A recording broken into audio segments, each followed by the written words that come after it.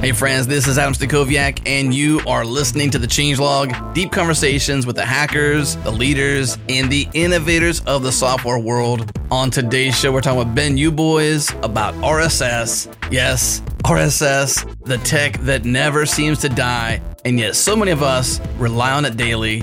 Ben is the creator of FeedBin, which is self-described as a nice place to read on the web. Jared and I are both users. Ben is also the maker of a new iOS app for people who like podcasts. It's called Airshow, and you can download it at airshow.fm. We catch up with Ben on the state of FeedBin. We discuss the 9 lives of RSS and its foundational utility for the indie web, the possibilities and the shortcomings of RSS. We get deep in the weeds on the Podcast 2.0 spec and the work being done on podcast chapters. And of course, we cover Ben's new app, Airshow. For our Plus subscribers, stick around. We have a bonus 20 minutes after the show for you. If you haven't yet, check out Changelog Plus. That is our membership. Check it out at changelog.com/plus. Big thanks to our friends and partners at Fastly. Our pods are fast to download globally because Fastly is fast globally. Check them out at fastly.com.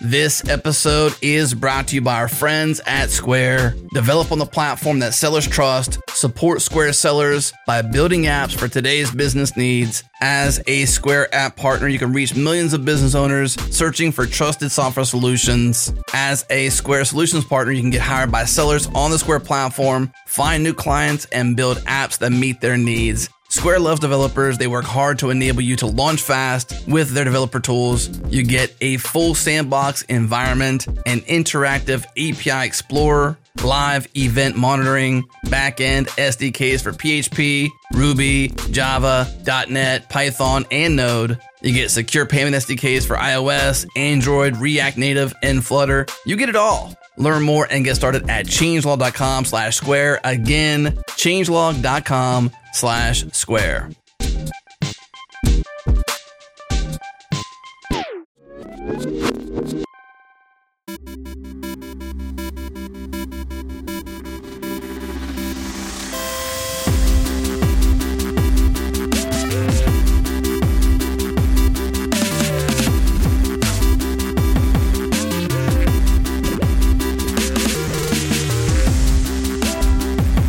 We have Ben Boys back, the creator of FeedBin. Ben, February 17th, 2017 was the last time we talked. What's up, man? Yeah, it's been a long time, and I think a lot of things have happened since then. It's good to be back, though. Thanks for inviting me. It's good to see you. For the first time. For the first time. Yeah. Back then we were Skype audio only. Now we have full video. We get to see each other's faces, and it's kind of weird getting to know somebody in depth for a couple of hours and having like deep conversations about their work, their life, their thoughts. And then I think you and I emailed back and forth once when FeedBin wasn't working like I wanted it to. And it ended up being my mistake. I think I had malformed XML going on. And I was like, Ben, why is your thing broken? And he's like, actually, your thing is broken. And he was right. But it's weird. Then years go by and we haven't talked. So great to catch up, but just a weird phenomena, I guess, of podcasting era of life. I would say that's a podcasting thing because we talk to people a lot and then we don't talk to them again for potentially a year or more in this case. Yeah. But new longtime listeners will know that we've recently have begun to say for B-backs like Ben, we call them B-backs, people who come back to the show. Like Schwarzenegger, I'll be back. This is the first time we've seen you, so this is a new thing, I'd say, over the last 2 years. So new longtime listeners of the last 2 years will now hear us say this here and there during our show where, hey, Ben, this is the first time we've actually seen you, but we have talked to you before. Yeah, well, we can talk about new stuff, we don't have to rehash anything. Well, we're going to talk about RSS, so we can't avoid that, right? I mean, we were talking about RSS last time. RSS is boring. We could gloss over that. They say that. It doesn't seem that's the case, though. I heard that it's dead, actually. So, we should just let it go. It's definitely dead. How many deaths has it died? Is the question. I mean, you had the one big death, which was when Google Reader broke or shut down. That was like RSS's biggest death. Yeah. But that was like when Feedbin started, right? Around the same time frame. So like that was, for you, that was kind of like birth. A rebirth, yeah. Well, just to be clear, too, the last show we did with Ben, the first and last, well, I guess most recent and first, had RSS resurgence in the title. So is it a resurgence? I'm not really sure. Or we're just here to talk about it again. Again. We'll find out. Well, let's talk a little bit about Feedbin. So we had you on the show to talk about Feedbin last time. We're talking about RSS. Longtime Feedbin subscribers. I'm a longtime Feedbin user. Still am. So 5 years. I'm a subscriber, less of a user. I'm like a daily user, which is a in-browser, also API style, paid-for service that is an RSS reader. I'm sure you can describe it better than I am. I use it with an app on my phone, which is not built by you. I think I still use the reader. Yeah, reader with 2 E's. That's a good one. To connect to Feedbin.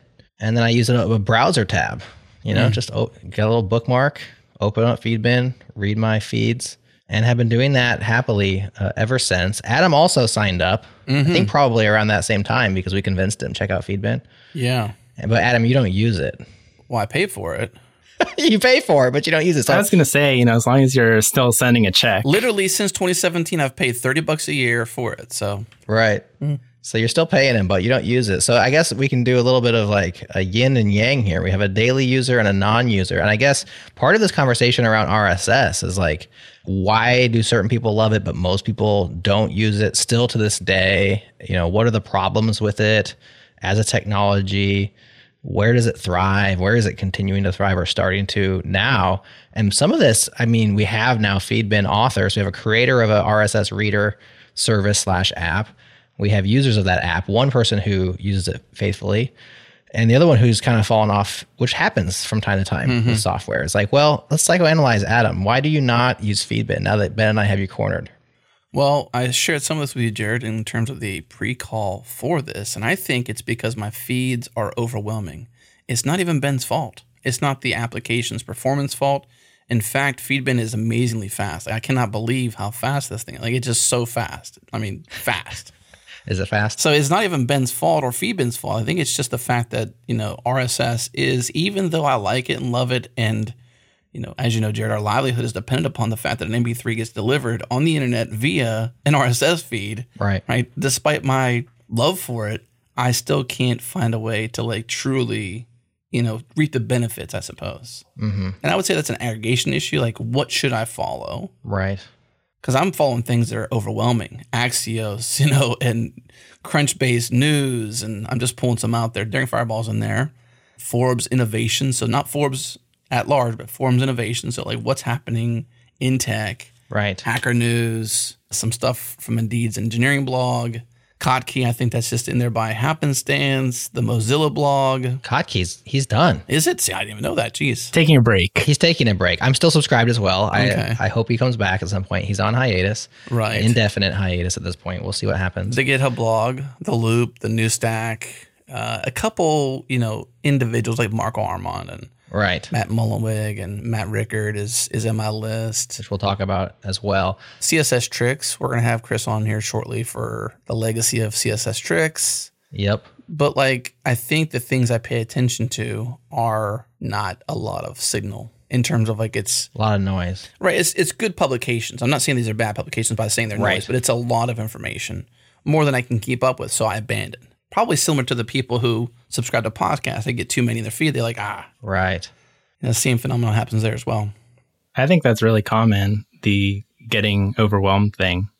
I hear that a lot. And you were saying it's not Feedbin's fault. It's not Feedbin's fault. Yeah. But I don't know. there could be something in there to nudge you in a direction or something. Right. I personally don't like that because I want to stay away from an algorithmic timeline or, suggested content or that sort of thing. But, I do think that's kind of the thing that a lot of the newer services are trying to address, like a Facebook or a Twitter, by just showing you what they think is going to keep you engaged. Right. But my suggestion, I was just talking to a friend about this the other day, is just start with the really infrequently updated stuff. Honestly, you don't need to subscribe to anything that does news as its business because it's going to be instantly overwhelming. Yeah. And that's a perfect thing to just, there's going to be new stuff every day. You can always just go to their homepage and when you feel like it and see what's new. But the people that post once a week or once a month, that's like a sweet spot for RSS. And I think now I think about it, there is a feature that could help you in Feedbin. You could go to your subscriptions page, you could sort by post volume, and then just unsubscribe from the top 50%. Cut your list in half, like just, immediately. Should I tell who's on the chocolate block? God. Yeah. I mean, I already know it's Hacker News. Yeah. Well, Forbes. I don't have Hacker News on my list. Okay. I thought you said it was. Hacker Noon. Sorry, if you heard Hacker News. Oh, Hacker Noon. Okay. Yeah, Hacker that's Noon. different. The Verge is in there. Axios is in there. Wired's in there. The New Stack. Free Code Camp. Come on. Can't let Free Code Camp go away. So let me just first add my amen to what Ben is saying. I also use it in that fashion. I've told you this, Adam. It's kind of a you're holding it wrong problem, which is common. And one that I learned by experience is like when I had Hacker News in there, when I had The Verge in there, I would just quickly get overwhelmed by how many times they post. And so I moved, I did what Ben is describing. Well, I kind of did it ad hoc, like as I'm like, I'm so sick of these, then I'd go unsubscribe from. So anything that publishes news or aggregates news is probably not worth putting in there. You want individuals, you want infrequent authors. I subscribe to a bunch of individual engineers. They may not write but once or twice a year, but I don't have to worry about that because that one time that they publish, there it is. And so maintaining the signal to noise ratio is, I think, a big part of what makes an RSS reader's experience, good or bad. And Ben, one thing, I do not want algorithmic timelines in Feedbin. If you switch to that, I would probably finally stop paying you money. Adam would probably quit using it as he has and still pay you money. And still pay you. Yeah, which is nice. But what might be a feature, if you're thinking, I'm curious if you put thought into I haven't been a first time user for years, like that first run, like getting started. Because a lot of the problem is who do I subscribe to? What do I see when I first sign up? Yes. I got an empty feed here. What do I do about it? I'm sure you put some thought into those things, but I'm curious if you could have nudges in the UI or in the app that says, oh, you just subscribed to this publication. It publishes 12 times a day.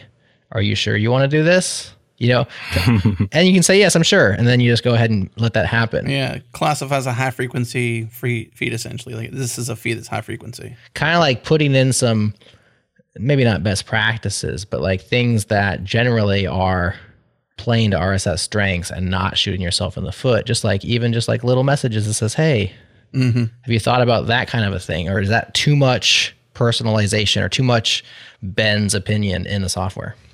Yeah, that is another thing that I just, I just want to be so hands off and not presumptuous in any way. But it does lead to these kind of situations, and probably is not the best thing to do from a business standpoint. I haven't, spent any time growth hacking. Yeah. So it's leaving money on the table.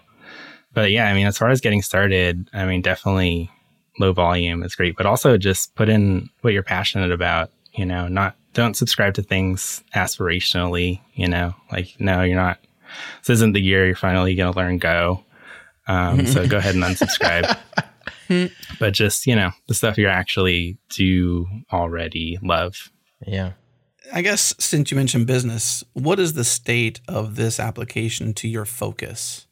I wouldn't say importance, but your focus, because we may suggest during this show you do things that you're just unwilling. And I think this might be the larger problem we're thinking of with RSS, which is there enough enterprise incentive? And I don't even want to use the word enterprise, just business incentive for someone, if it's not you, Ben, if it's someone to focus their efforts on iterating this user experience to give RSS a chance. And I think you have put the best foot forward of an indie dev. There's other things out there like Substack and folks who are obviously pushing the creator and email and RSS, ball forward. But is this worth enough in terms of a business to put this effort in? Like, what's the state of the business for you, the application for you? Is it enough of a livelihood for you to even give more effort to? Oh, absolutely. I mean, it's my full-time job. I think about it every day, even if I don't work on it every day. Okay. And I'm still a super enthusiastic user of the product. I mean, it's unfortunate. Like, there's a lot of great apps that work with Feedbin, and I feel like I just can't use any of them because I just, I owe it to the business to just always use my own thing. Mm-hmm. And, I love it. So you would benefit then from these improvements. You'd benefit from, so I think about Shark Tank when they say no to certain deals. They say, that one would take too much marketing to get to market, or that would take too much X to really get the scale that a shark might want to do the deal. And I think of it kind of like here, like this idea that Jared just shared, which is like, just share the frequency. There's certain things about the experience of using RSS, whether you're someone like me who is well aware of what it is, how the technology even works. And then we're podcasters, so we actually leverage the technology as part of our business, deeply. These are things that can on-ramp folks into the RSS experience. Even discovery or your own index of like, hey, here were of all the people that use Feedbin in this category, here's the top 5 links of this week. Things that get people into the world of consuming content, which is powered by RSS. So they don't really have to care about RSS theoretically. They have to care about how subscribing to content is really what they're asking for, which really is RSS, right? But is it enough for you to kind of keep evolving? I didn't know it was your full-time job still yet. I wasn't aware, which is awesome because that makes me really happy because I want you to do well. Yeah. It's been almost 10 years now. It'll be 10 years next March. Wow. That's great. Yeah. Is it growing? Like, would you say your customer base continues to grow, or is it just reach a threshold that it can support? It is sustainable and has been that entire time. Things happen and, there'll be like a lot of new people interested in signing up. There's a thing 2 years ago where like everybody was staying at home all the time and there's a lot of news. And that was like a huge growth period, for instance. And then, it's receded somewhat since the beginning of the pandemic highs. But yeah, still very good place business-wise. It's never really made sense to grow it beyond me and the designer I work with. But I think there's opportunity there. Like if I just wanted to chase the business, that's definitely something that can be done. Mm-hmm. There's other RSS readers that are definitely going hard in that particular direction of just making like an enterprise play. Mm-hmm. And, I admire that from a business perspective, but then I despise it from a product perspective. What's the position of disposition? Like, why do you despise it? And what about it do you despise? Well, because it wouldn't be something that I would want to use anymore. Mm-hmm. It would just be about making the money, I think. And there's definitely a lot of great enterprise tools that I would enjoy working on, but a news service for businesses is not one of them. Well, we mentioned Matt Rickard. That was one of his points was essentially business incentives work against RSS, which may be directly correlated to that. How do you say despise? Like, is it disposition? Obviously not. Like, but like, how do you say toward your despise? His disposition is that he's despised. Is it disposition? It's okay. I'm like, gosh, am I jacking my English up here? Yeah. So there you go. Like, well, I know what you meant, but yeah, right. I don't think that's the right word. No, I don't think it's the right word. It doesn't sound right. So, but Matt Rickard was on the show a while back, episode 463. Recently penned his thoughts on RSS, which he does. He blogs a lot, so he shared some bullet points, and one of them was creator incentives work against RSS and business incentives work against RSS. And I think that's kind of what you're seeing there. Like if you go too hard in the paint as an enterprise or as a larger business around RSS, it might be a product that you don't think should be out there for the creator economy, the creator world. Is that what you're saying? Because it doesn't match the user, the how things work. It's just too enterprisey, basically, is how I grok what you said. Yeah. Well, I mean, the way I interpret Matt's points there are more like, what's the incentive for larger businesses to publish RSS? Oh, I see. Like, how do you monetize your feed? Mm. Right. And I think that is an issue. That's true. If you only consume RSS, you're going to be not hitting their ads. You're not going to be on their pages. You're sort of circumventing, all the things they put in place, which is the ad marketplace. Yeah, and people do things, you can have a paid feed, but that's a lot of overhead to manage. You can post excerpts and then you have to click through to read the full thing. I think that can be a good experience for the right content. But yeah, business incentives is something I don't think about at all, because I think there's enough interesting content out there from individuals that have more to gain in terms of creating a personal brand, or, that just want to share what they're working on. My pushback on that business incentives not aligning would be, well, these businesses use Twitter. And Twitter is essentially an excerpt of whatever they're putting out there. It's awareness about the content or the idea being shared. So if these businesses are willing to use Twitter, then they should be willing to use RSS in a similar fashion. That is if RSS has a fluid user interface that's reliable, that's well known, a scalable place to go, similar to the way Twitter is scalable place to go to consume the future news or what's happening today.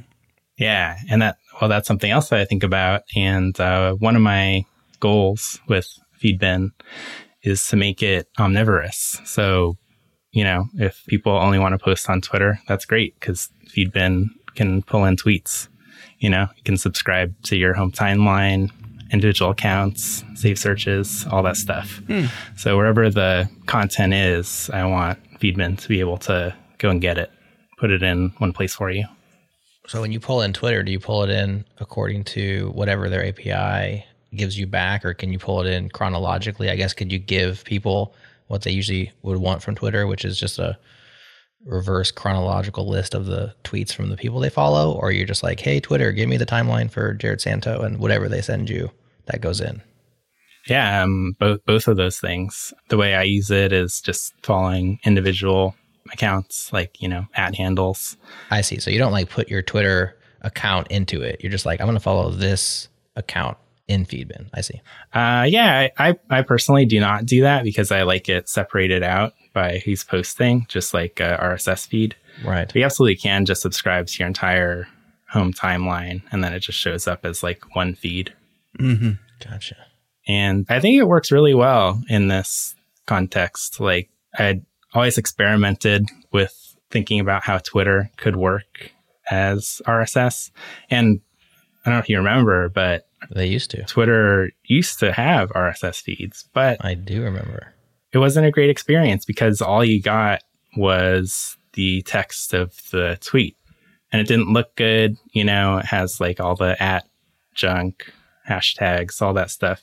And then I was thinking about it, and I think the key to making a tweet look good is all the metadata. You have to have the profile picture. You have to have when and where it was posted. You have to have, separate out all the mentions so they're not part of the content. And then there's also some opportunities to really expand a tweet, because now you have a whole page available of screen real estate. And a couple of things that came to mind immediately were oh, okay, we can do full bleed images just right in the post body. So instead of a couple little thumbnails that you have to click to expand, they're all just right there. Or one of my favorite ways to use Twitter was always about people that posted a lot of good links, getting recommendations from somebody whose taste you is one of the best things that you can use Twitter for. And one of the things that Feedbin does with the space available is if there's a link, it can just go and fetch the text of that article and display it alongside the tweet. So you can read the whole thing without ever leaving Feedbin. Right. That's all cool stuff. I think as a reader, if we focus back in on the creation side for businesses, for even individual creators, the attraction of Twitter from a creator's perspective is the opportunity to have viral spread, is the feedback loop, the instant feedback loop of likes and replies. It's the network. You're not going to get that with RSS feeds. So much so, you're not even going to get subscriber counts. Twitter will tell you how many people are following you, And like, that's a nice metric, right? I mean, just it's a simplified metric, maybe not the most useful metric, but it's easy to follow and it feels good when it goes up. And RSS doesn't have those kinds of things because of the nature of the way it works. So much so that FeedBurner came along years ago. And even, I mean, the reason why everybody used FeedBurner wasn't because they couldn't publish their own feeds. It was because FeedBurner would give you a stinking subscriber count. Like, that's pretty much why people liked FeedBurner, because they could point their RSS feed through FeedBurner and FeedBurner would give them that subscriber count, which they could then use that to attract advertisers, to feel good about themselves, to compare themselves to other people, whatever we do with our subscriber counts, right? That ended up being a kind of a black hole because then FeedBurner got bought by Google and it quit getting worked on. I think it still works today, but like, there was always these, what if it just completely stopped doing things? Your redirects all break and now your feeds are broken. But I bring it up because it's like the tractor beam that is a little bit of analytics, a little bit of knowledge of like, who's reading my stuff. Yeah. Like, that's what creators want. Yeah. I agree with that. I think there's probably an opportunity here for you though, Ben, because that's not what I'm seeing now. Like, I think growth for you could be, hey, creators, let me tell you how many subscribers you have here on Feedbin. Let me tell you what your attention span is here on Feedbin. And it's not going to be an at-large, all of your RSS feeds, but, as Feedbin's market share grows, that number that represents that person's or that creator's feed becomes more and more significant, because as Feedbin's, market share grows, then that means more and more people are going to be using it. And if we paid attention to Feedbin in terms of our subscription to our RSS feeds, because you were growing, then you would get more of our attention as a creator. And we would begin to desire our audience to consume. Like, I'm looking at Jared's Twitter handle in Feedbin now, and it's actually really good. Your content isn't good, Jared. Wow, I was going to say. Feedbin's display, I'm just kidding. He's just saying you're handsome, I think. What's really good is like, he's a recent one. So we have a news edition to the show now. It comes out on Mondays. And so on the 18th, which was that today? That was 2 days ago. On Monday, you tweeted hot off the press and you linked to it.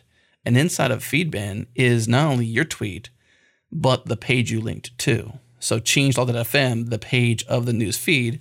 Now, one thing that is missing from that section is the actual audio, but that's probably not your fault, might be our fault.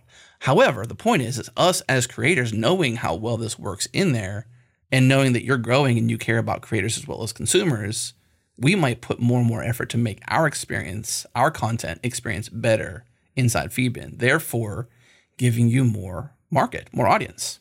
Yeah, and I think that's a good strategy. I definitely have to think a lot about the privacy implications of that. Like, once I start storing, like, articles that get read and how long they get read for. But, right. I consider this just like a RSS reader best practice. Feedbin and many other readers actually do report subscriber counts. And the way it's typically done, and the way Feedbin does it, is just in the request header. There's like if you look at your server logs, you'll see like a X Feedbin subscriber count thing with the actual number.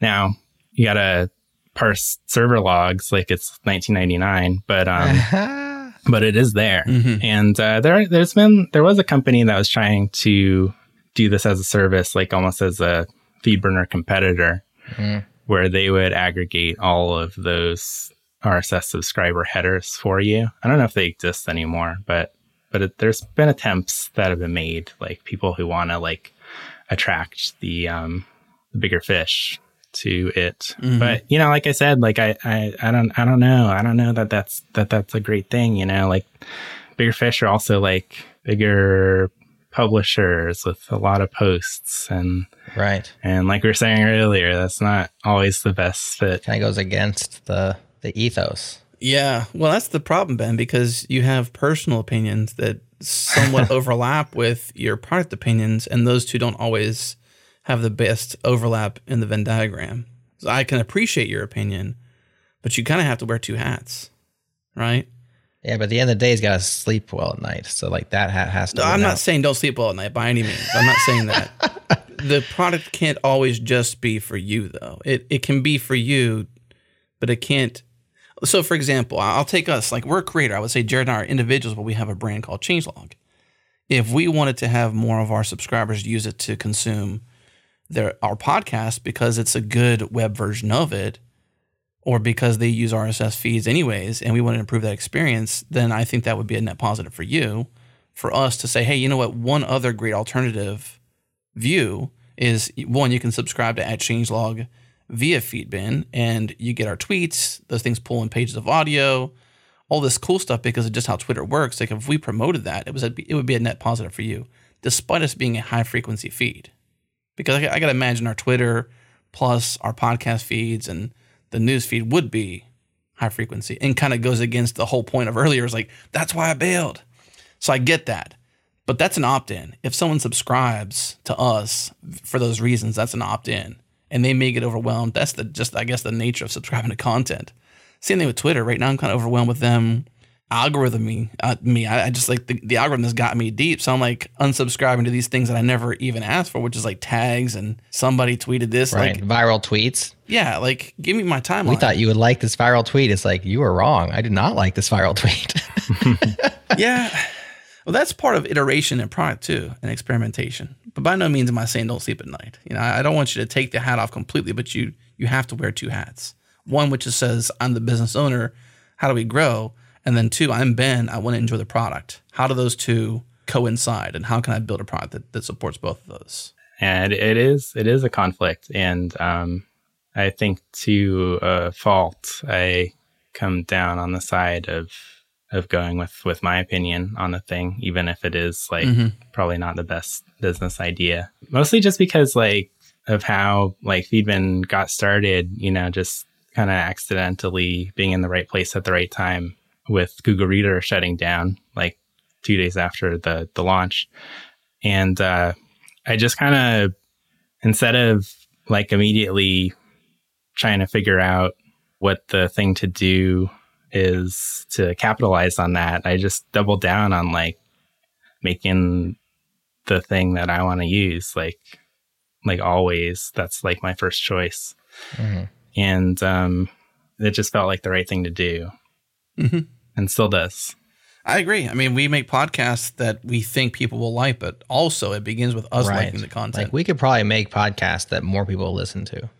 Precisely. Yeah. I mean, but we don't want to. We're not like, what do you want? Let's just give it to you. It's more like, what do you want? And what do we want to give you? The cross section. And how do those overlap? And somehow there's a crossover there. That we've got to enjoy what we produce. The way I always thought about it is, if I am going to work on somebody else's dream, then I could just go get a job somewhere, you know? So this thing is my dream, and I get to decide what goes into it.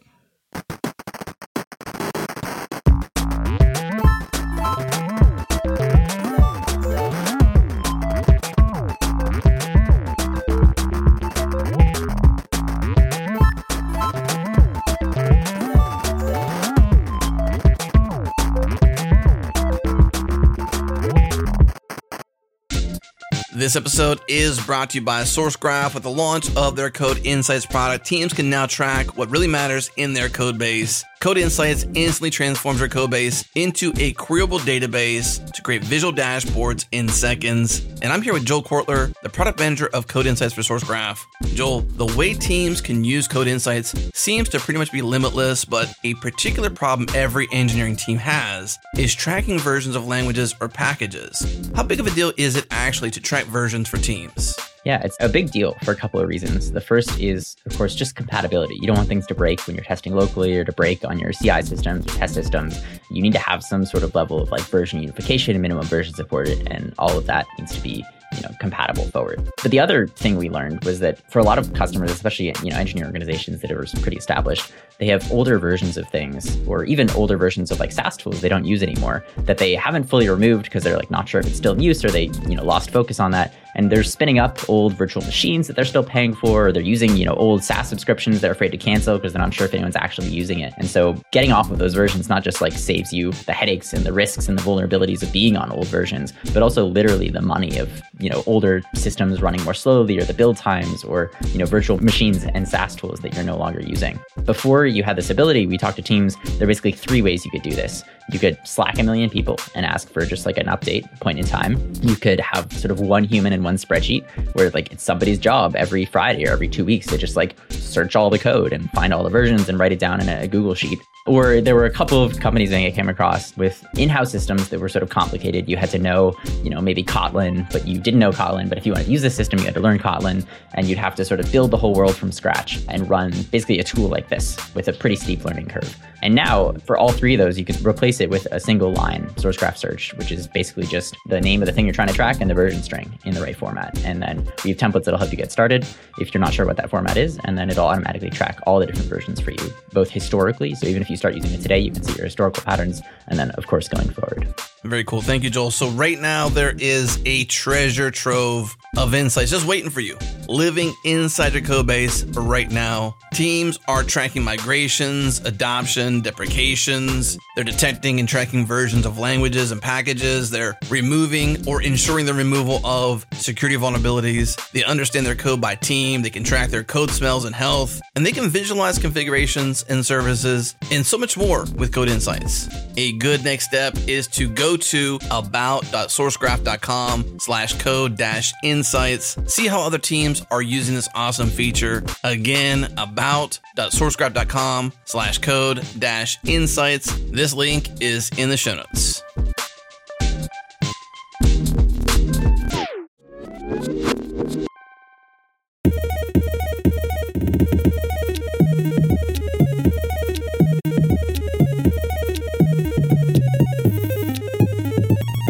So the beauty of RSS and the open web, which RSS is a part of, is that Feedbin is not RSS, right? It's not the RSS experience. You just happen to be the one that's on our show right now. And so, of course, we're grilling you on ideas and changes and stuff. But there's tons of people that are doing RSS readers. Yeah.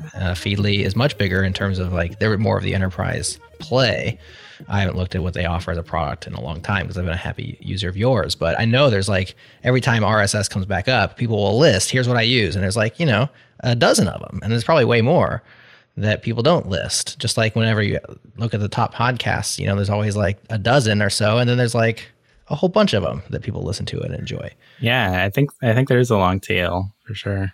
So I guess, my point is, of course, we're not saying you have to do all these things or should do all these things, or RSS depends on you, Ben, you boys. Otherwise, it's going to continue as is. I think we enjoy and we try to talk about ways we can make this technology and this kind of an ecosystem better for all of us so that we can have an alternative to what we currently have, which is siloed, big tech, algorithm-driven, ad-driven, social experiences on the web.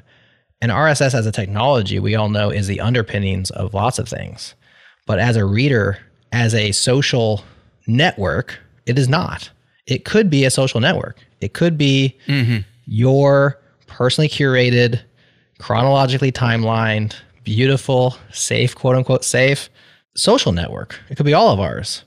And it's not quite that. And every time we get mad at all the social networks that be, we say, why can't we just all use RSS? We have one. It's right there. And so then the next step is well, it's lacking some stuff though. Here's what it's missing. And some of what it's missing is what makes it beautiful, but some of what it's missing is what makes it suck, right? Not be sticky. Jared, that's a great way to put it, Matt. Everything he just said is what I've been trying to say all along. Seriously. That's why we're a team.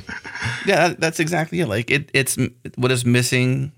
Say it again, Jared. What it's missing is its downfall, but what it's also missing is its suck. It can be. There's certain aspects of it, like the discoverability is a big problem.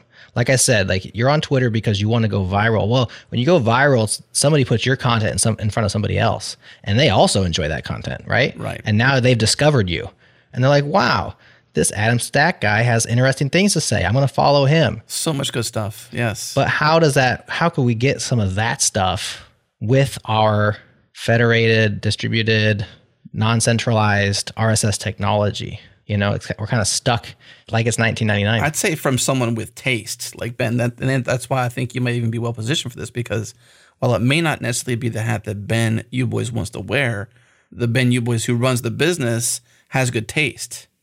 And you have good morals, which you've built this product on. So you might be the best person positioned to do these things because you're not going to compromise and crumble for the dollars. You're going to compromise and crumble in the positive ways for the network effects of creators and the consumers.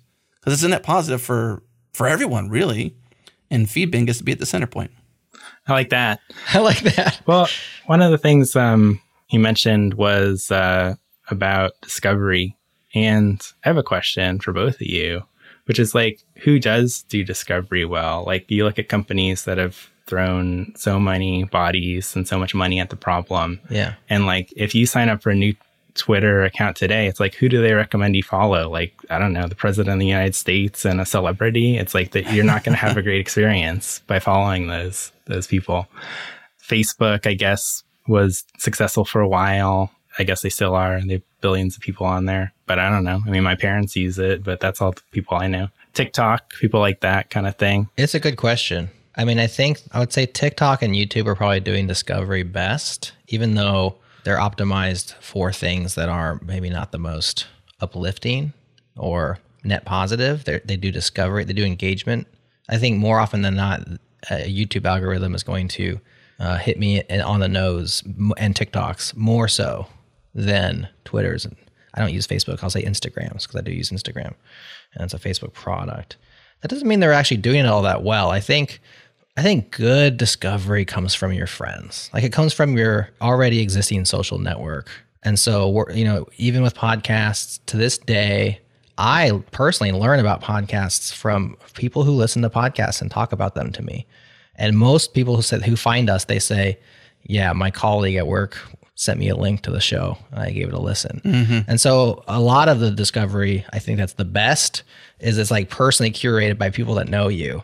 And so that's why I think that social network of other people who are like-minded, like you said, Ben, you like to follow people on Twitter who are good link finders, right?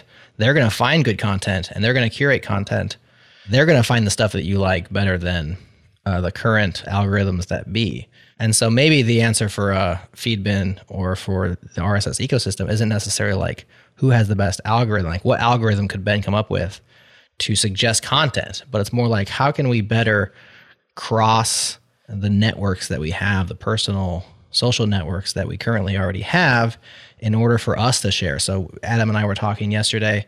He likes my Feedbin because I just tell him like, isn't that what you said? Like, I wish I had some of your subscriptions. Yeah, I wish I can somehow know what your feed is so I can just pick and throw what is in your list. Because there may be things that you like that I want to check out, and there's things that you like that I don't want to check out. The technological move right now is like, well, I'll export my OPML and you can import it. But like, that's not going to be a general purpose kind of a social networky thing. Or maybe there are tools, Ben, that we don't know about, like for sharing and promoting, like even saying like, share this with I think with Google Reader, there was kind of a thing where you could like subscribe to other people's shared or starred or something like that.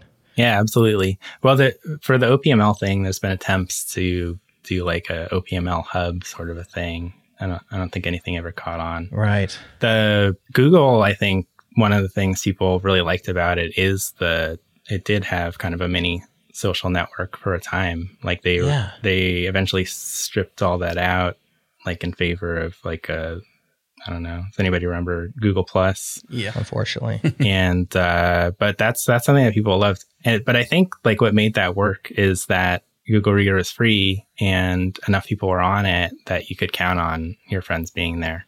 Right. And like, I don't feel like Feedbin is really in that place where there's not enough users for that to have critical mass. Everybody you know is on there. Maybe like a free service could do it. Yeah. That's a chicken and egg on two sides where like Jared has to get enough value from using Feedbin to then be my friend and share his experience with me for me to say, I want to try it too. So that's the thing. Like, you're not going to get growth on that front if just if you don't have a way for people to like cross-pollinate with one another in ways. Yeah, it's an absolute challenge. It really is to sort of like not be a social network, but yet give social features. Yeah, that'd be a cool thing to figure out. The starred thing, you can do that. So there's a starred feed. There's people who publish theirs like on their personal website, like, just. That's cool. What is this starred feed? What is this?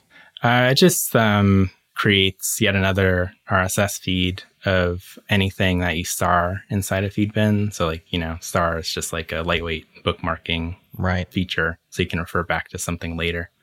But then, so then this feed exists at its own private URL, but you can share that with somebody who can then put it into whatever their RSS reader may be. It doesn't even have to be Feedbin.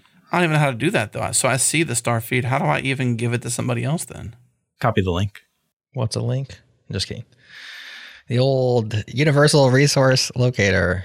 So that's pretty cool. I think if there was like a way of saying, okay, check across like inside of the product, like I would also like to see other people's stars. Even something that simple. Now that could be a privacy situation where like, well, I don't want people knowing my stars. And so maybe you have to decide how your stars are going to work. And so it gets complicated. Yeah. Yeah. I mean, maybe multiple levels, like a public and private situation. Because even if it wasn't like, okay, so one problem is if it's a free service, it may have 10x, maybe 100x the users. And so the likelihood of my friends or my colleagues or people that I already have a social graph with being on there would be much higher. And so a paid service like Feedbin, much smaller. Okay, so maybe then the small play, whatever the user base is what if I could just see like the most starred stuff by everybody? That might be a place where like, okay, I can go trawling through there. It doesn't have to be people I know, but because it's not that big, maybe it's just like, hey, this article was starred by 75 people. Like that's signal to a certain extent. Mm-hmm. Now you do have privacy implications there, but now you can start to show me things. And I wouldn't say necessarily like insert that then into my Feedbin feed, but maybe there's another subsection called, most starred in the feeds list that I could go check when I was interested. Yeah. Well, again, I think there's like a scale and diversity problem really, which is like, if you do look at the numbers of like what's something that has a lot of stars, it's like it's not really a surprise. It's like, what's the latest thing on like Daring Fireball or something, or another big blog, right? That everybody's already subscribed to anyway. So in terms of like, I think there needs to be a way to find like the less obvious stories somehow. Right. You almost need to go out and find curators. Yeah. And say, hey, I really like your taste in this subculture that I don't follow myself, but I think when I look at what you're sharing, it's really high quality stuff. Could you be a Feedbin curator? And what does that mean? I give you a free account maybe, or whatever whatever it is, and you just star the stuff that you're going to share. And now you have like almost editors. I mean, that doesn't super scale, but it kind of at the size that we're talking about, it could potentially be feasible. It's a lot of work, though, Ben. That's a lot of work. Ben, you asked the question, where do you see, I guess, discovery was, I think, what your question was for us. Yeah. And I thought about Overcast, because when you're in Overcast and you want to add a new feed, the first thing you do is search the directory. But along with that page of searching a directory, you also get suggestions. And there's suggestions for you. There's most starred. And then there's podcasts that are in, categories. Society and culture, business, news, history, tech, all that good stuff. So I can go into the technology section when I go to the process of discovery, which is ultimately adding a new podcast to my queue or feeds, very similar to Feedbin. And in that list, I get all the different tech podcasts that are being suggested by the platform Overcast. Yeah. And how do you like those suggestions? I don't mind it. Well, when I go to the technology section, the Changelog's in there, so I'm really happy. That's all it takes. That's all it takes to see your own stuff in there. You're like, this is a good recommendation. Yeah, now if they could also throw in like JS Party and that's right. Exactly. It could be better. It could be better. Oh wait, there it is. I'm just kidding. But I do see what I would consider relevant podcasts that I would either listen to or at least recommend if somebody want to listen to it. I mean, I listen to a person. I can say, hey, this show X, Y, or Z from whomever. It's great. It's out there. I don't listen to it, but if you want that content, it's probably a good piece of content that you can check out or pay attention to. So I think that's good for discovery, personally. I mean, there's some sort of overlap there, which is how do you discover through your user base what is signal, and how do you as a platform partner with those creators and give them exposure? Because what you want is more good content creators out there who get value from platforms like yours so that more people enjoy products that you create, right? And without that, your growth metric may stagnate or decline. And it's not like, hey, Ben, save your job, but more like RSS has stood the test of time. It's died, it's lived, it's had a resurgence, it's had a re-resurgence again. You know what I mean? So, it's been everywhere in between. And it is the protocol that will never die because it hasn't yet. It's been resilient. And everything of that is the epicenter of what you're building. And so it's just a matter of how to get people to subscribe to content that is outside the over-algorithmed, over-engineered, over-privacy, anti-privacy social networks that just don't ultimately pay out. They may be a good mechanism for discovering new people, TikTok, YouTube, Twitter, etc. I use all those platforms. They're all great in their own right. However, I think there's room in there for RSS to improve, and I think it begins with folks like you. It begins with you, Ben. You and people like you. Well, there's a cross-section here, which I think will lead into another part of this conversation, because as Adam has said, our livelihood at this point, which didn't start this way, and we're thankful that it is this way, it relies on RSS as a technology.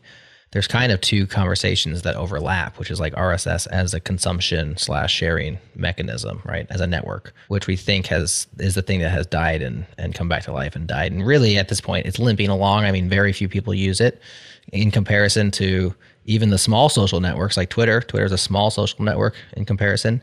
It's louder than the other one, so it gets a lot of press.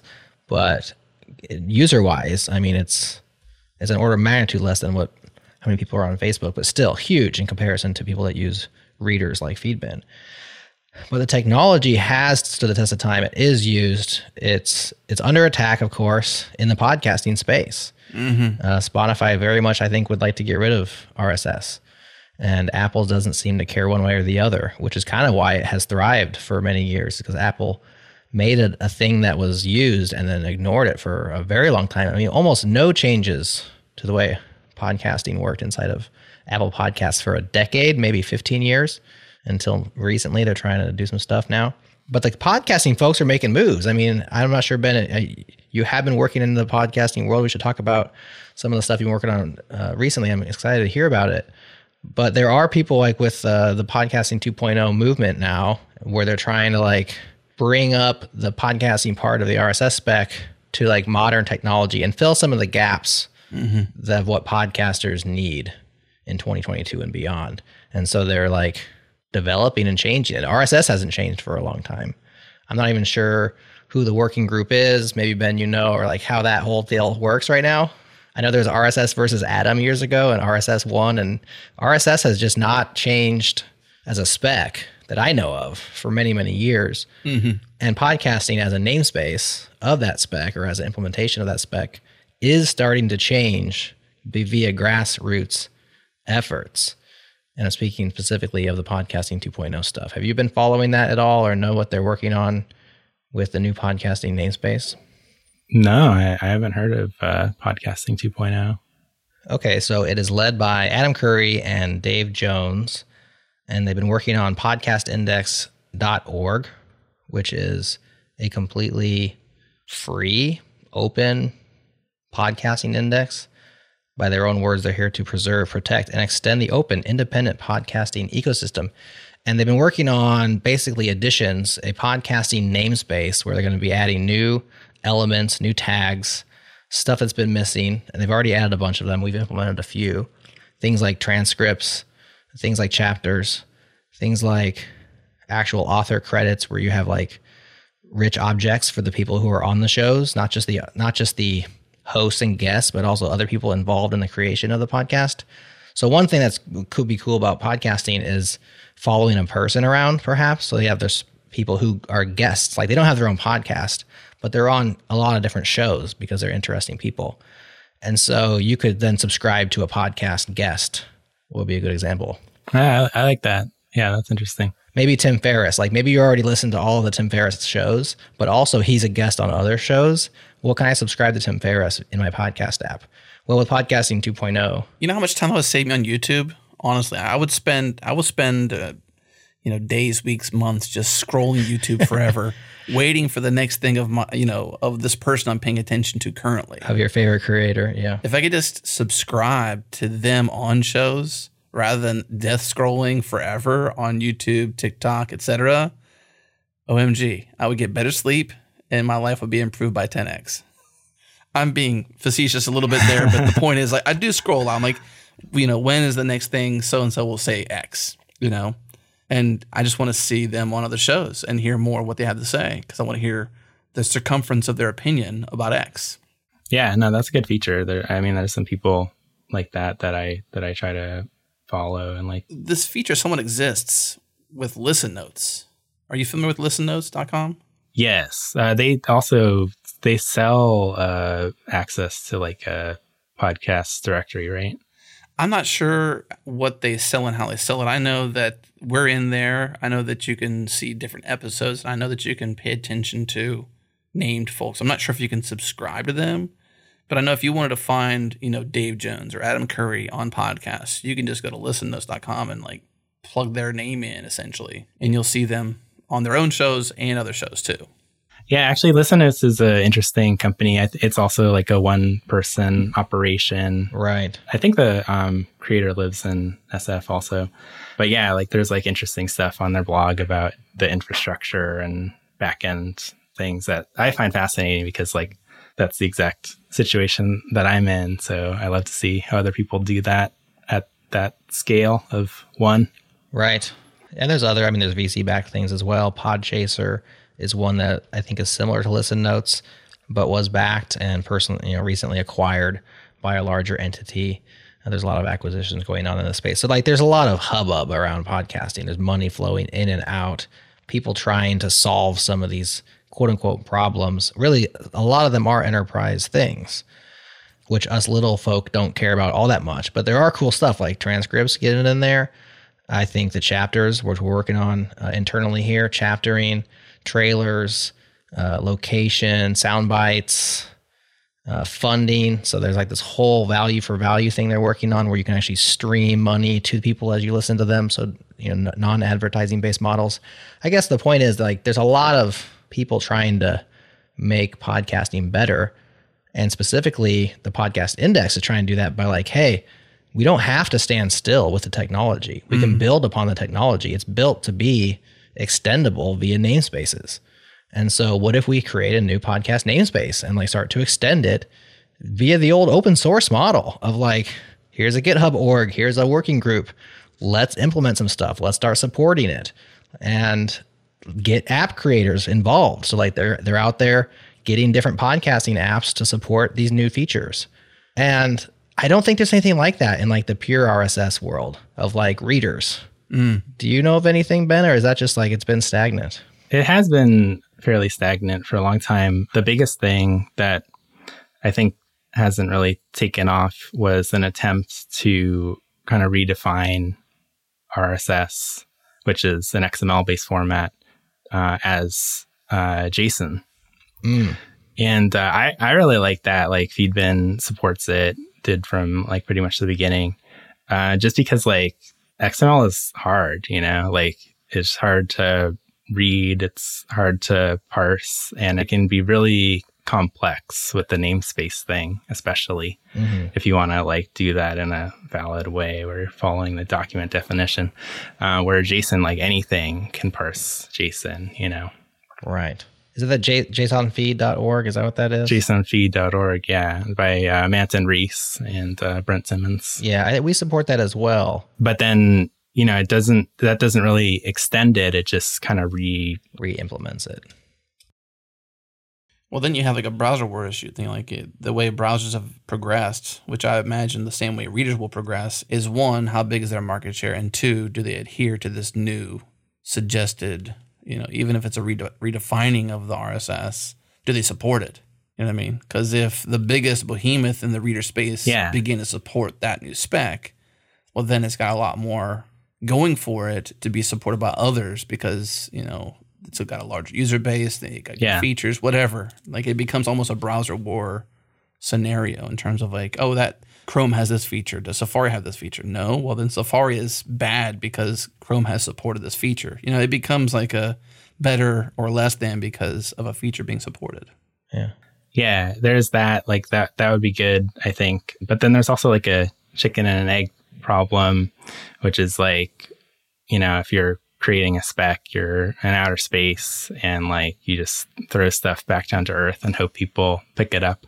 So it's really on them to like make something compelling with what they're trying to do. Like, right. The browser wars, I think the what working group and CSS working group, like they come up with like really compelling stuff all the time that like make developers' lives better. And I think there is a big incentive for browsers to implement that. It also helps that there's like essentially like, 2 or 3 rendering engines right now. So it's, whereas, there's a million RSS readers and a million podcast players. So right, like getting that uptake is, I think, the challenge there. Totally.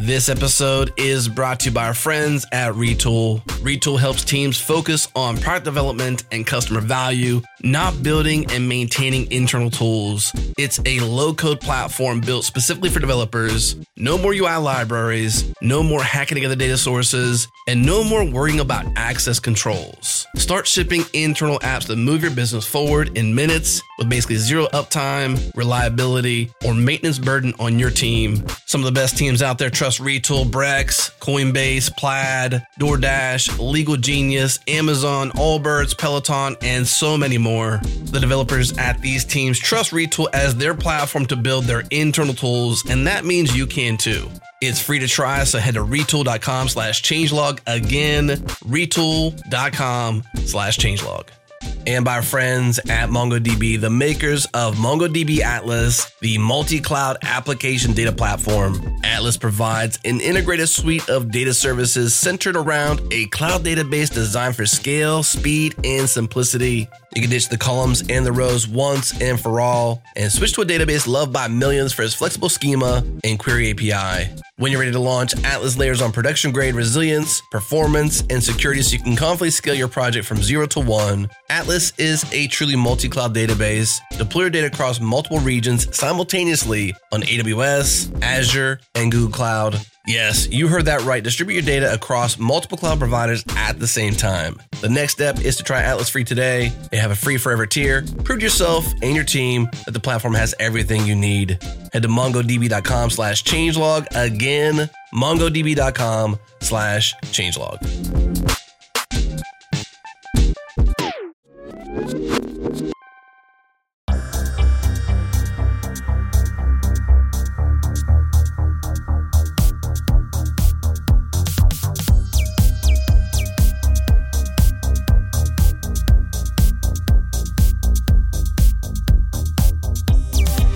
I think that, Atom was a much more complicated and featureful format.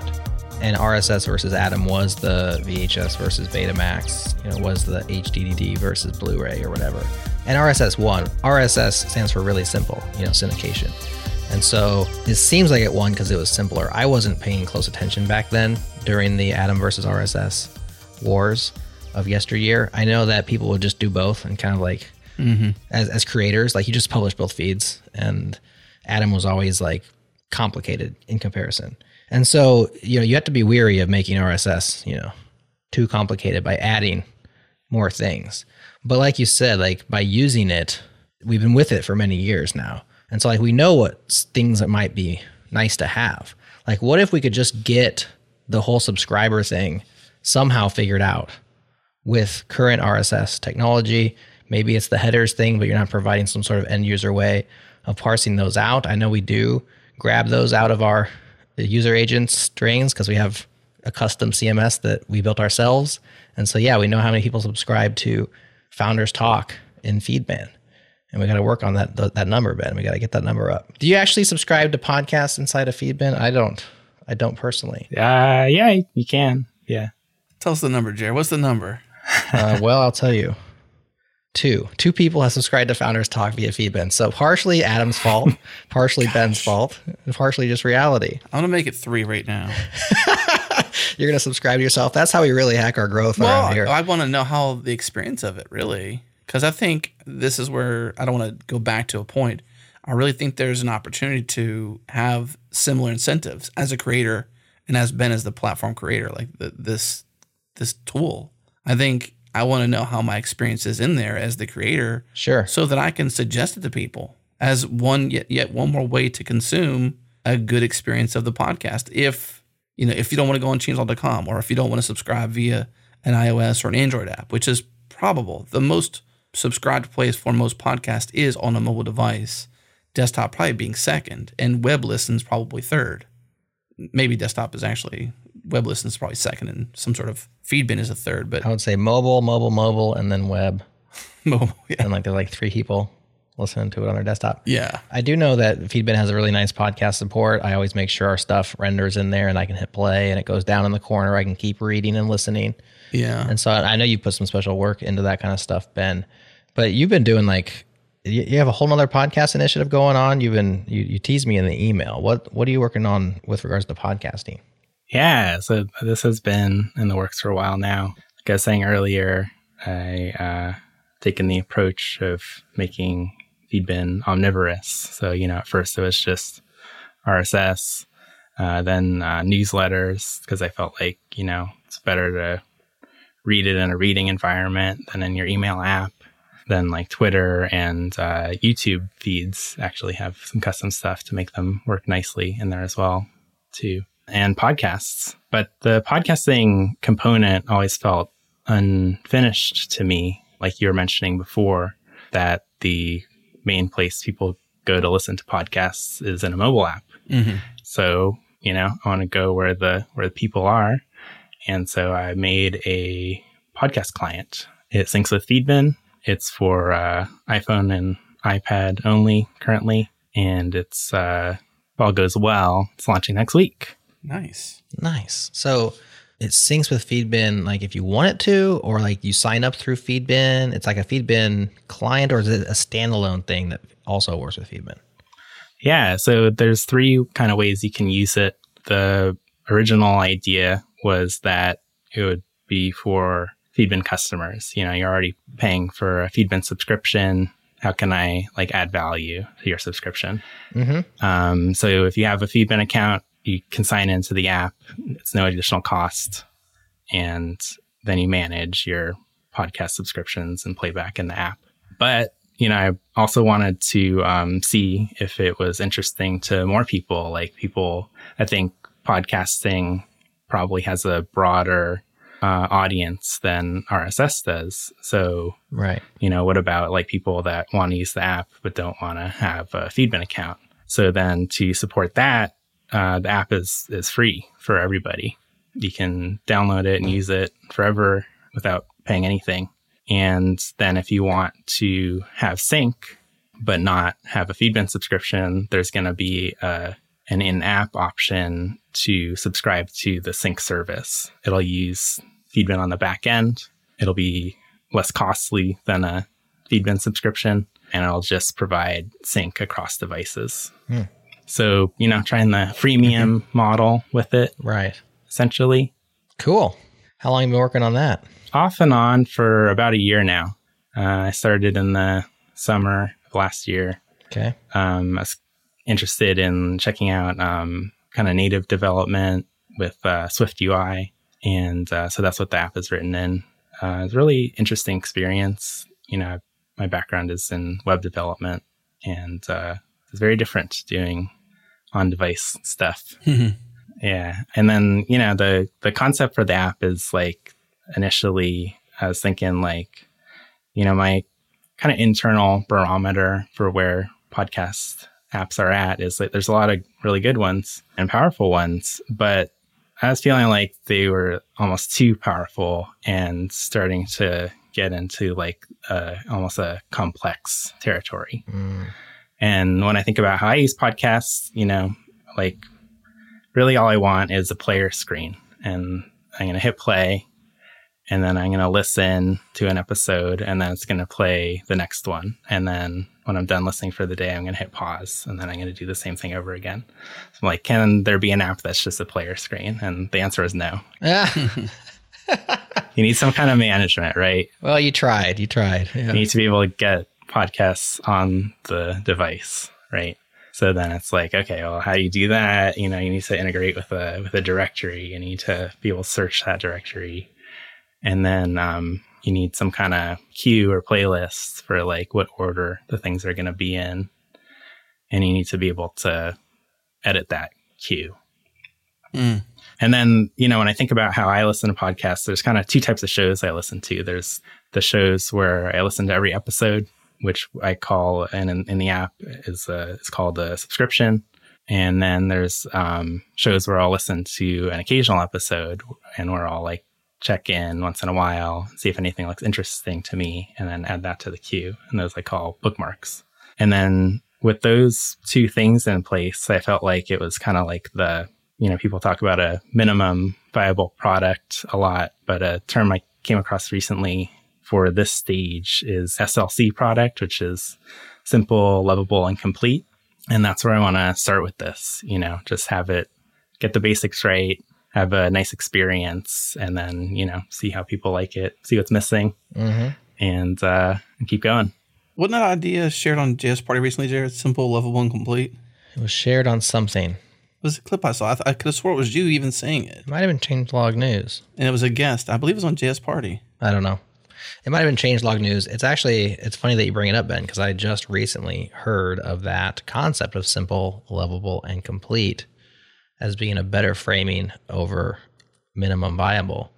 And it might have been through Changelog News. It could have been JS Party. I don't know. I think it might have been Changelog News now that you say it. It all melds together at some point. It does, because that's what happens, Yeah, I can't remember either where I saw it. There's some good merits to your idea, though, for sure. Yeah, your double-headed concept makes sense to me, because that's also how I listen. I have like my subscriptions, and then I have the shows that I just want to keep around and just check what they've been up to lately. And maybe there was a good guest or interesting topic, But I don't listen week in, week out, or day in, day out, however often they publish. So I think subscriptions and bookmarks are good concepts for the starter of a simple, lovable, and complete. I'm sure there's lots of other things that I think complete is the C, right? Like, gosh, that's the hard part, like thorough. You're right. And just like polishing every corner so that it's complete. Like what you have, the idea there being the things that are in the app are like completely fleshed out ideas, right? Yeah, well, I saw an illustration that went along with the idea, which is like a skateboard, a bicycle, and a car. Like a skateboard is complete, but it certainly doesn't have all the features that a car does, but it can be used in its current state while the next thing is being built. Right. Or even just the concept of a board, trucks, and four wheels. Another version of the skateboard could be, the one where I don't even know what it's called, but it's got only two wheels, one wheel in the front, one wheel in the back, and you can kind of wiggle to board. I don't know what it's called. It's a ripstick. Ripstick. Yes, a ripstick. My kids love those things. It's on the concept of a skateboard. Right. But it's another variation of it. That's an innovation above and beyond the board, trucks, and four wheels concept. It's complete as is, but you had two more wheels. Now it's a skateboard. Or two less wheels, technically. And it one in the front, one in the back. I was going the other way. That's even simpler. That's right. It's like it's taking away. But then there's like the wiggle mechanism. Right. Yeah, the wiggle thing makes it tough for us Gen Xers / millennials. But then there's the one wheel, which I heard is the bomb by Adam Argyle. That was on JS Party. What's it called? It's called One Wheels. I believe it's called One Wheel. The solo wheel. Yeah, the solo wheel. With the electric motor. Yeah, the electric motor. It's almost like a go-kart wheel in the middle of this thing. Yeah. And Adam Argyle on JS Party was just raving about how awesome the One Wheel is. So it's also was called a unicycle at some point, I guess, but different product altogether. So what's it called? Did I miss the name of it, Ben? Did you share the URL? I think I didn't say it. It's called Airshow. Airshow. Airshow. Okay. Where'd that come from? Just, spitballing ideas. I landed on it just because it sounded nice, like, I like the light air as in lightweight, show as in, just feels good. Is it .fm? I own that one now, but it's not live yet. So, we're talking about something that hasn't actually happened because the app is in second app review. Right. Welcome to iOS. So imagine that someone's listening to this 6 months from now, and so it's live. Where will they go? Is it airshow.fm? Or? Yeah, you can go to, airshow.fm. Okay. That's a good place to go. I was going to say, because you must use Hover to secure your domains, because that's what it says. It says airshow.fm is a totally awesome idea. Still being worked on. And in parentheses, being approved by Apple. It doesn't actually say that, but I just threw it. I can imagine the concept. I mean, so you got some collisions with, it's a great well-known term, but collisions with actual air shows, which are planes flying in the sky. Right. Being, spectacles. But, a great play where you can have multiple or several planes as an avatar of some sort for the icon, where, it could be air show themed, essentially. We know Ben has thought about the icon. How did you see my icon? Yeah, we know that you care about such things because I think your hamburger icon is classic. The Feedbin hamburger. We even talked about that last time. Yeah, I don't mind that double meaning. A feed bin, not so much in the US, but in the UK, that's what you call like a bin that you put animal feed in. Oh. Do you like that double meaning? Sure. I mean, I could see how it applies too. You go. I couldn't tell if you liked it or didn't like it when you said that. Yeah, you go to the feed bin to graze on news or something. Maybe that's a stretch. Well, I think it's a good thing. I don't think it's a negative thing at all. I think for a while there, you'll have people potentially lost until you have enough juice, I suppose, from the search engines to give you priority in the index. But I think it's got a lot of great things behind it in terms of like what you can use. Airplanes fly, podcasts fly, you know what I mean? They soaring through the internet pipes, so to speak, getting to listeners' ears, a lot of fun things, a lot of fun aspects to that brand, an air show, airplanes. My only requirement was just staying away from the word pod. That's been used. Also cast. Cast. Yeah. Pod and cast. So pod and cast are like, we're out immediately. Can I introduce you in a show app called AirPod? Oh, wait. Or Aircast. Aircast. Aircast. Coming to anyways. Pod show. Good stuff. Well, okay. So the mechanics are simple. A play button, essentially. A play screen. And then you have the concept of a queue, which is probably a mixture of what you would subscribe to or bookmark. So you essentially have just a few ways really to mechanic the app as a user, but a really simple experience in terms of being simple. What was it? Usable and complete. What was the acronym? Lovable And complete. SLC. Usable is nice too. Yeah, usable. Lovable and usable are synonymous, I would assume, to some degree. So as a current Feedbin user who doesn't do it for podcasts, like I subscribe to our newsfeed in there just to make sure that the podcasts work, but I don't actually listen inside of Feedbin. Yeah. How would you imagine me using Airshow? Would you imagine me like start to using Feedbin for podcasts and listen to them in there? Or would you imagine me just using it as a standalone? Yeah, there is integration with Feedbin. That was important for me to have the option to start something on device and then pick up where you left off on the web. Like it kind of completes the picture there with like a desktop experience. But yeah, it is more geared to like just stay on the device. The integration with Feedbin is fairly lightweight at this point. If you choose to download the app and sign in with your Feedbin account, you're going to get just a new source, kind of the left column, and it's going to show you your queue. So you can pick up on the web. But then if you don't want to use it there, that's totally fine. It's not going to take over Feedbin in any way. Right. But I get free sync because I'm a Feedbin customer. Like if I want to use it Airshow on 2 devices, I get to sync through Feedbin. So that's nice. This is great because you kind of got both sides of the coin, really. You got, feeds at large. You can consume podcasts. And for those feeds inside a feed bin that is a podcast feed, you could say, hey, this is a great experience here, obviously, because I made it. But there's also this other cool things you could check out so that you have a way to promote Airshow via Feedbin by way of saying there's a simpler, more complete and lovable experience elsewhere. Right. Should you want to take it. And there's free sync. You're welcome. That's true. By the way. Wow. I don't know if I think of myself like as highly as you do, but I aspire to. Ben, you should. Okay. Let me tell you, let me be the first person to tell you. You should. Thank you. But yes, that's the idea. And yeah, I mean, it really just like seems like it requires that native component. I don't love how Apple runs the store, but you gotta meet the people where they are. And for Feedbin customers, that's on iOS. So who should be using Airshow? What kind of podcast listeners should use it? Well, I think if you like Feedbin, you should check it out. It's designed by the people who make Feedbin. So that's one thing that has going for it.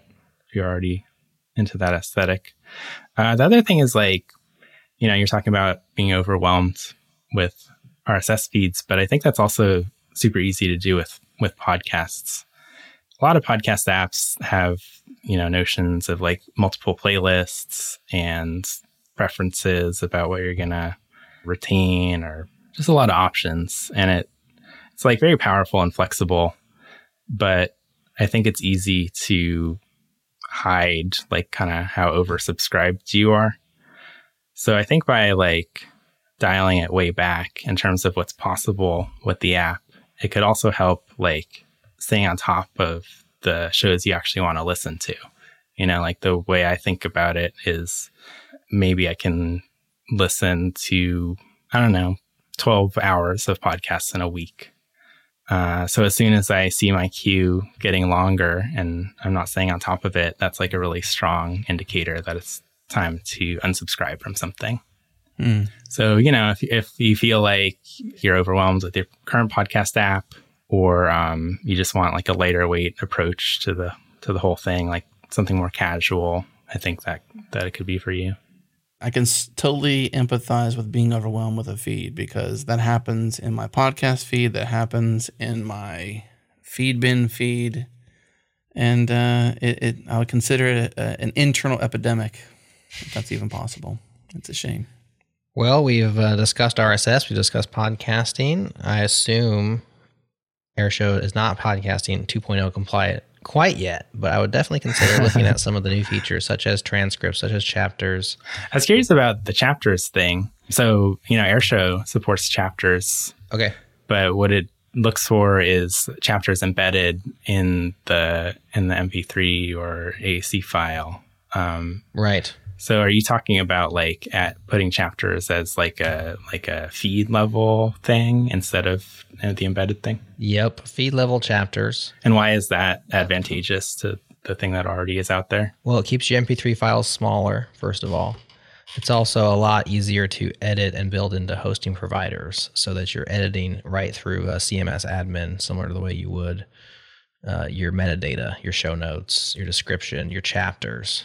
Now, of course, they can also build that into where it edits the MP3s and stuff, but why ship the chapters to everybody in their MP3 files when you could ship it once in the RSS feed, I think is the idea. Now, in the RSS feed, it doesn't actually send all the data. It sends a URL of where the chapters exist.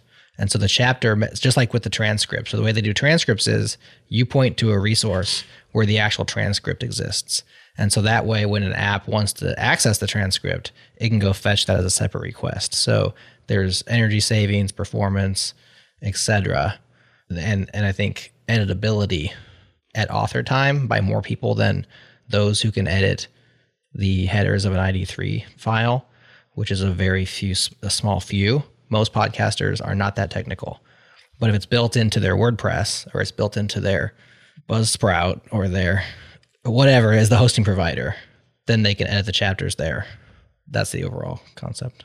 So it's awesome that you support that out of the box, though, because a lot of podcasting apps don't support the MP3 style chapters. Our plan as we add chapters to our podcast is to put them in both places, is to have both them in the MP3 for the foreseeable future. Maybe if the namespace takes off and everybody ends up supporting it, we don't have to ship the chapters in our headers, but then also include that in the RSS feed for apps that support it that way.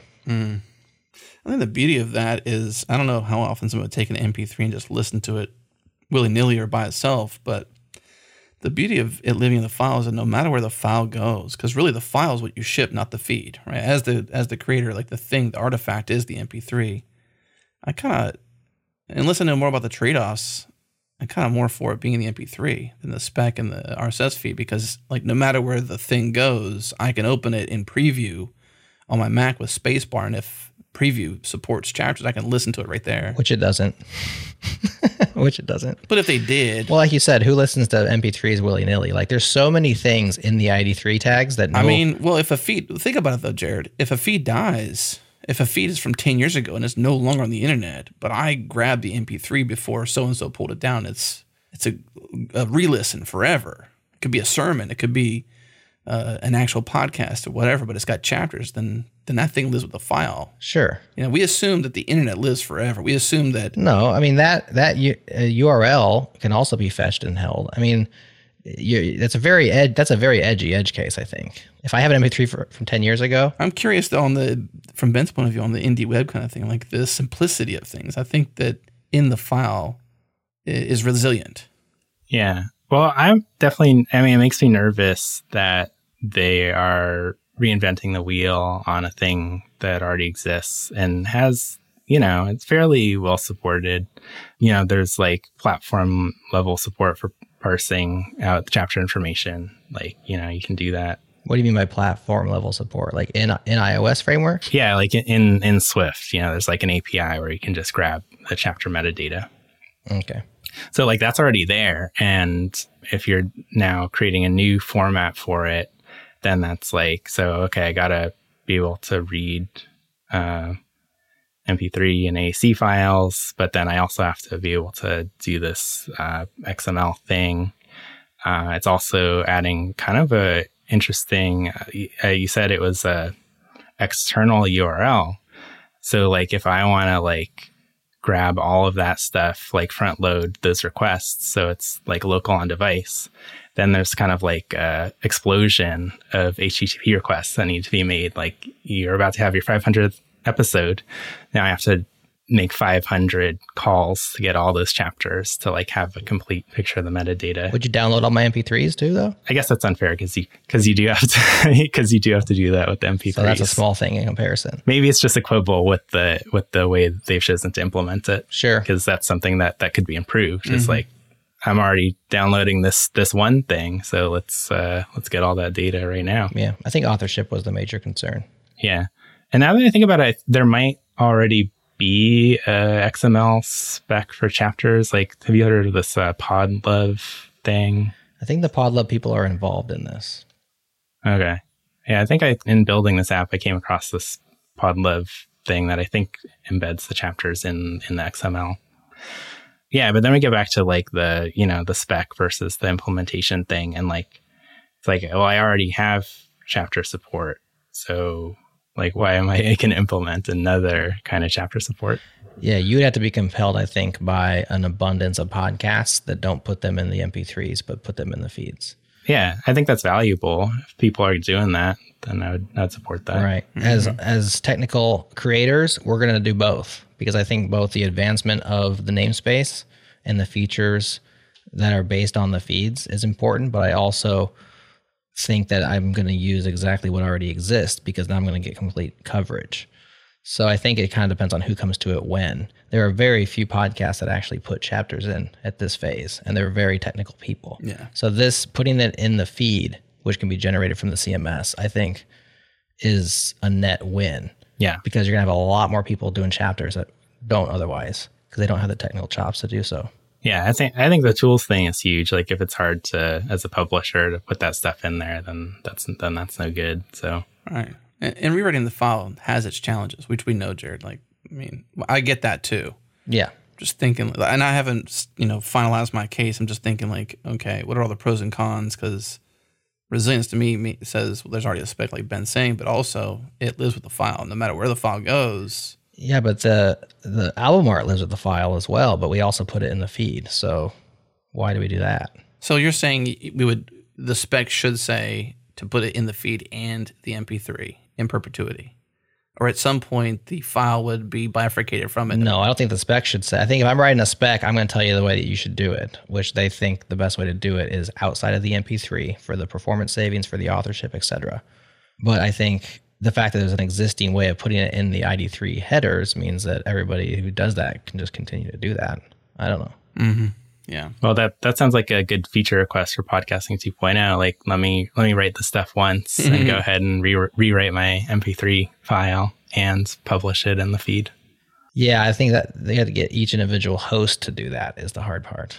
But that's the thing about distributed, decentralized networks, right? Like, this is a bunch of people that have their own priorities and everything like that.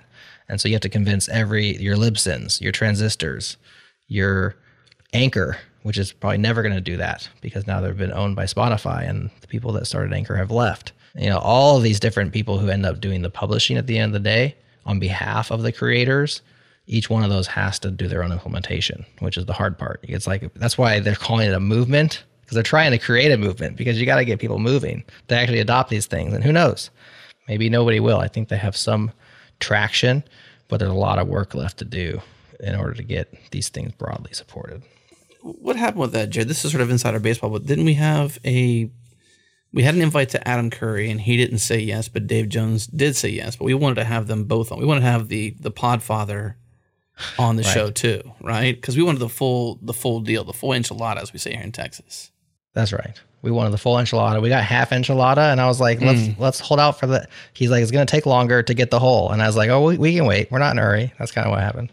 What was your thing when you were on vacation, Jared? Hey, waiter. You're saying something about your waiter. Now you're very inside baseball. You're doing a visual representation of a thing I did on my vacation. I'm pointing down in my finger. Jared was on vacation. It was a meeting we had, and something with the margarita that didn't have enough margarita in, or something. I don't know what it was. A Bloody Mary or this. It needed more, basically. And Jared hey-waitered the person. I hey-waitered him. Mm-hmm. Yeah. So we're just hey-waitering Dave and Adam. Hopefully they'll come on sometime, the two of them. But yeah. Well, yeah. I mean, sure. I've given it like 2 minutes of thought. Why shouldn't they just go ahead and implement my ideas? We'll make sure to bring that up with them. Ben, you boy says, guys, just read it from the ID3 text. Yeah. I could probably represent that argument for you better than I did on the other side today. I haven't put too much thought into these things either, but I think it's cool that they're trying at least to do some stuff. Yeah. The unknown pro and con too that hasn't been discussed that may take it one layer too far, I'll say, and we can just put it out there or go deep if we want to, is the process, which you know, Jared, as well as I do deeply, of creating the actual file and the behind the scenes production, even before it hits a feed, coming near to you essentially as a listener, is behind the scenes post-production work on an audio file in an audio program. In our case, we use Adobe Audition, and the workflow it takes to create the content, to create the ending wave file that gets mixed down into an MP3, ready for broadcast, but then also includes all the chapters in the MP3 to then there re-edit or perfectly edit on the initial write these chapters. So there's a whole workflow issue that's beyond that. So I can kind of empathize with the fact that you want to put it in a feed versus the file, because writing the file with the chapters is challenging unless you have the software tech or a workflow that works well. So in those cases, I'm kind of leaning towards feed because that's easier to write than a file.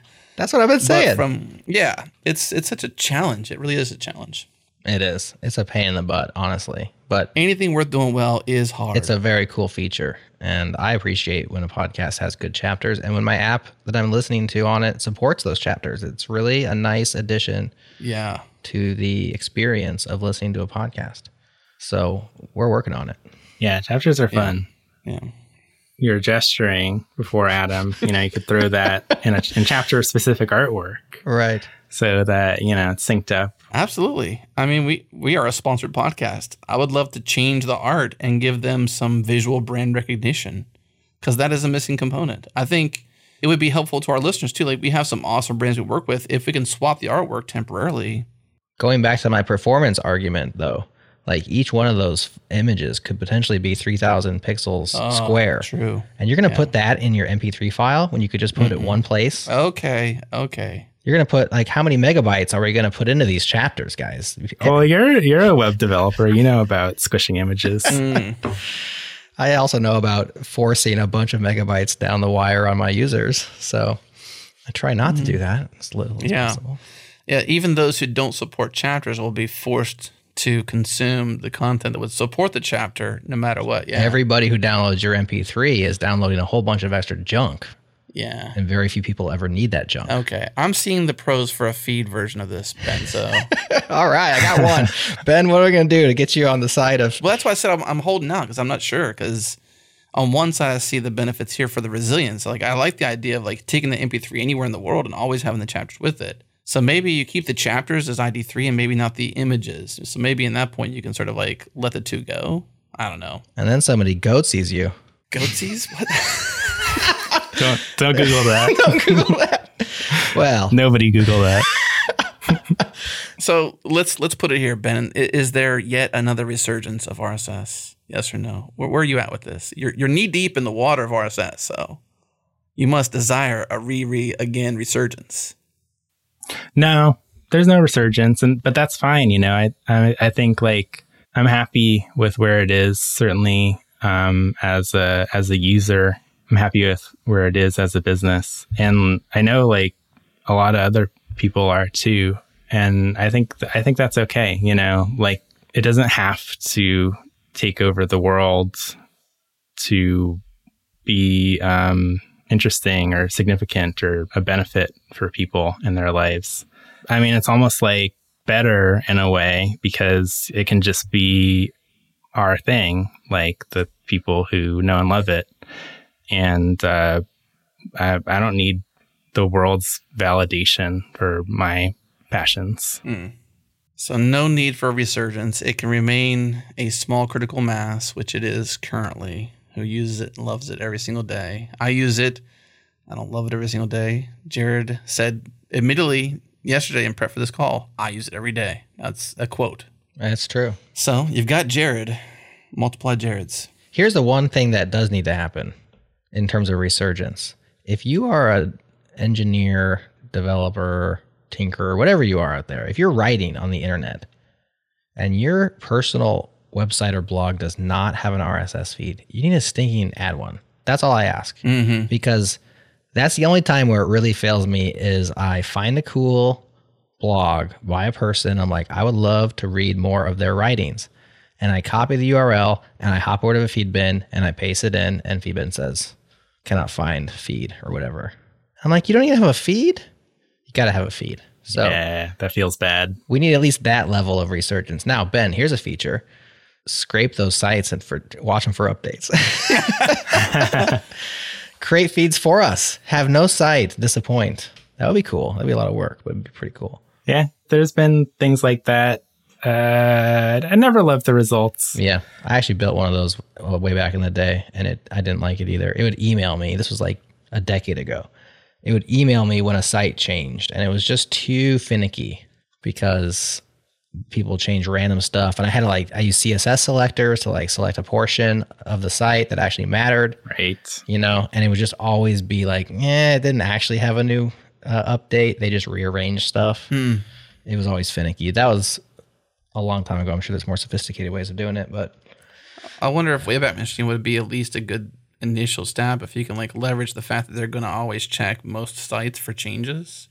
I don't know. I just wonder if there's an API there. Maybe you can at least use it as the... My solution for that is just follow that person on Twitter. You know, they'll probably also tweet links out. Yeah, but then you got to hear everything they talk about. There's Feedbin has filters too, so you can get just the links. It's a lot of work.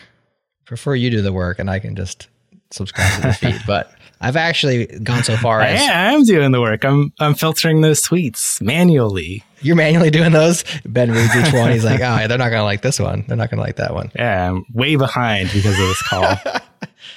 Well, airshow.fm is the new thing. It's probably out there for you to enjoy in the App Store near you sometime soon. Airshow.fm is the future long-term URL for this new thing, feedbin.com, of course. Ben, you boys, thank you so much for helping us to clarify some of the icky, fun, weird things about RSS that we just want to improve, but maybe it shouldn't, but maybe it should, but who's going to do it? Who's going to champion it? Whatever. This non-resurgence, again, to never happen. It could be just this smaller critical mass, whatever. But thanks for sharing your perspective. Thank you. I think more than anything, really just thank you for, having solid ground to stand on as a product developer, which is the hardest part of making things, is like having firm, solid ground that you stand on, that you say, this is what I want it to be. And there's a velvet rope of what features will go in and what features won't go in. And I think that's the hardest part as a maker, is determining what your lens is for which you're making your thing. And so thank you for that. Thank you, Ben. Anything else? Anything we didn't ask you? Anything we didn't say yet? What's left? Anything? It's I had some ideas of some more like technical directions we could go, but I think we're pretty long right now. But yeah, thanks for having me. Hope we didn't bore too many people. I love talking about this stuff, and I hope people are interested in hearing it. Ditto. It's been a pleasure. Yep. Thanks, Ben. All right. Good talking to you. That's it. This show's done. Thank you for tuning in. For Plus subscribers, hey, stick around. You got 20 minutes of bonus content on this episode. If you're not a Plus subscriber, it's not too late. Go to changelog.com/plus and become a member. Get closer to the metal, make the ads disappear, and support us directly, as well as a sticker pack for free. Thanks again to Ben for coming on the show today and sharing his thoughts on RSS, Feedbin, Airshow, and so much more. A tremendous thanks to our friends and our partners at Fastly. Thank you, Fastly. Thank you. Also, thanks to Breakmaster Cylinder for making all of our awesome beats. And of course, thank you to you for listening to this show all the way to the very end. Listeners around the globe, keep tuning in, and we love it. Thank you so much. If you like this show, share it with a friend. Word of mouth is by far the best way for podcasts like ours to grow. All right, that's it. This show's done. Thank you for tuning in. We'll see you next week.